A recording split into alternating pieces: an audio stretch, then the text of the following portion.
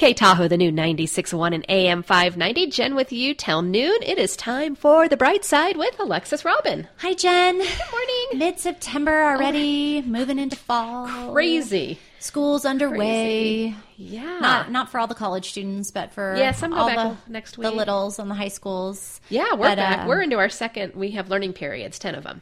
And we're already into our second learning period. Awesome. It just flies. It does. So, well, I'm excited for the fall. I love this time of year, especially for the creativity that I get inspired to bring in, as the holidays start approaching. I know it's only mid-September. We still got a little while till Halloween and Thanksgiving and Christmas. You wouldn't know it by the stores, but You wouldn't know it by the stores. But I mean, I just like to start thinking about it and anticipating the projects and the baking and all that kind of fun stuff. So, so this week we're on to our guidepost 6 out of 10 for, Brene Brown's The Gifts of Imperfection and Cultivating Wholehearted Living. So these guideposts are the 10 guideposts for wholehearted living. And this week we're talking about cultivating creativity and letting go of comparison. And, it's an interesting thing, comparison. And we've had a lot of opportunity in our lives, and everybody has, to compare ourselves to others. And we do. Yeah, we do a really good job at that. I mean, we really, comparison is kind of about fitting in and figuring out like, okay, we're all the same, but who's the best in this group of things, group of people? School, who's got the best car, who's got the fanciest clothes, who's got the cutest new hippest clothes, who's got the coolest old funky car, it's all compare. Yep.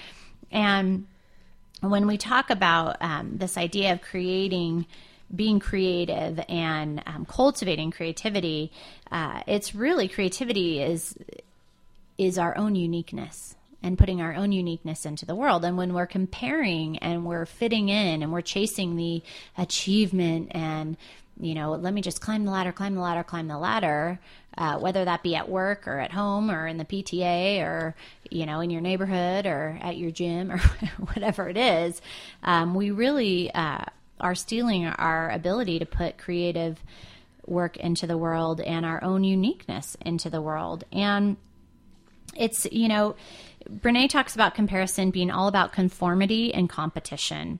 And she says that, at first it seems like conforming and competing are mutually exclusive. But when we compare we want to see who's the best in the specific collection of things, like we just said. And we compare things, especially like, have you ever compared your parenting to someone else's parenting? And where we get into trouble with this is when we are comparing things with people who have different values from us. So one thing we might value is a good night's sleep. And then we start comparing ourselves to people whose kids stay up late. Yeah. Well, we don't know what is important to them. Maybe connecting and relationship time is more important to them than sleep. True. I will say, here's a little side nugget for today's show, which has nothing to do with this, but it's something I heard yesterday. Cindy Jackson, one of our coaches, shared it with me. But she said, if you consistently get 6 hours or less of sleep for 2 straight weeks in a row, that you function at the same level as you do if you were to stay awake for 48 straight hours. Oh, fabulous. And when people are asked, what do they think they're functioning less, they say no, because they've lost their ability to self-assess. So get a good night's sleep, 7 or 8 hours a night. It's important. You need it for your super productivity. So back to the guidepost, though. One of the things about wholehearted living is this idea of being creative, cultivating creativity. And she talks about how a lot of us, when we're children, we're creative, and then at some point it kind of falls away. It feels like a wasteless use of time, or it feels like, or we have this story, this is for you, Jen, I'm not a creative person. I was just trying to think if I was ever as a kid creative. And so Brene says she's learned 3 things about creativity from the world of wholehearted living and loving. So this is, she does all these interviews, she does all this research, and this is what she's learned about creativity. The first is this whole idea of I'm not very creative doesn't work. She says there's no such thing as creative people and non-creative people. There are only people who use their creativity and people who do not. Unused creativity doesn't just disappear. It lives within us until it's, wait for it, expressed, neglected to death, or suffocated by resentment and fear. I'm sorry. I come from the generation where we made Dad's, the ashtrays for Father's Day. Right. Mine was always the worst. It just looked like a pile of, not clay. An ashtray. Pile of clay. Okay, you can call it that. So that's one, is that I'm not very creative. There's people who use their creativity and there's people who don't. There's not creative people and non-creative people. There's also people who value creativity and people who don't. So that's a difference as well. The second is the only unique contribution that we will ever make in this world will be born of our creativity. So if we want to make a unique contribution, and this doesn't mean when we're talking about creativity, it doesn't have to be sewing or scrapbooking or painting. I was just sitting here thinking about that because people have said I am creative, and I'm like, but I always put it more into the arts and crafts realm of things. That's just one form of creativity. That's just one form. I mean, so Jen is the host of the morning show on K Tahoe, and every morning she fills it with 5 hours of content, which you need to be creative to do that. Yeah, I make most of it up, but yeah. That's creativity. All right. So we found her outlet. So the third thing that Brene talks about, having learned through about creativity through wholehearted living, is that if we want to make meaning, we need to make art. Cook, write, draw, doodle, paint, scrapbook, take pictures, collage, knit, rebuild an engine, sculpt, dance, decorate, act, sing. It doesn't matter. As long as we're creating, we're cultivating meaning. So, when it's not listed on here, but she could also say host a radio show. And that could be one of the things where we cultivate creativity.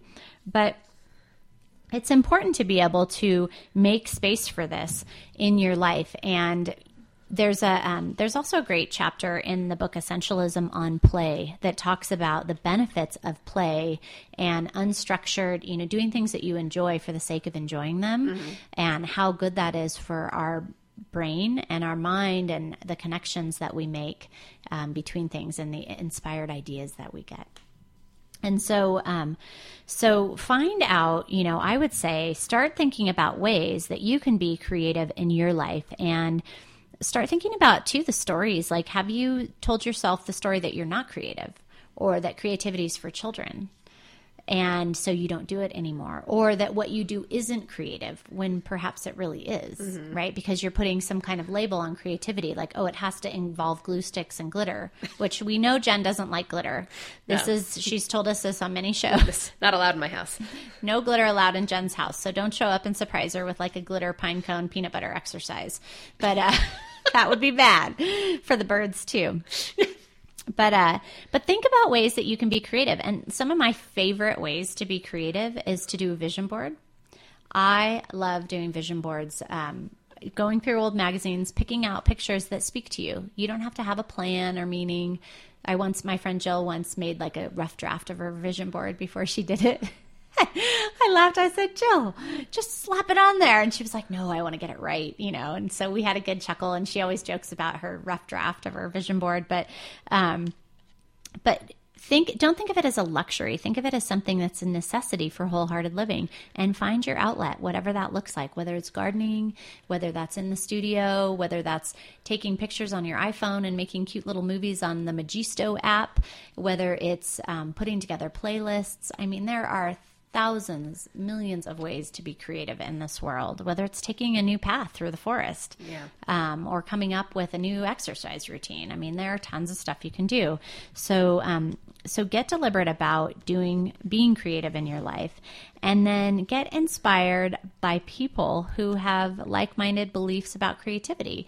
So maybe it's creating an awesome VBS experience, like Jen does, the Vacation Bible School for one of the churches in town, and that's an awesome. Just a caveat: I'm not the creative mind behind that, but she helps execute it. Which I is do awesome. I like the administrative.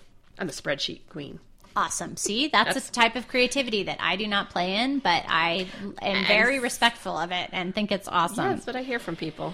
But take a class. Risk feeling a little vulnerable. Risk trying something new. You know, our local community college has amazing art classes available. You can do all kinds of things. I learned a new thing.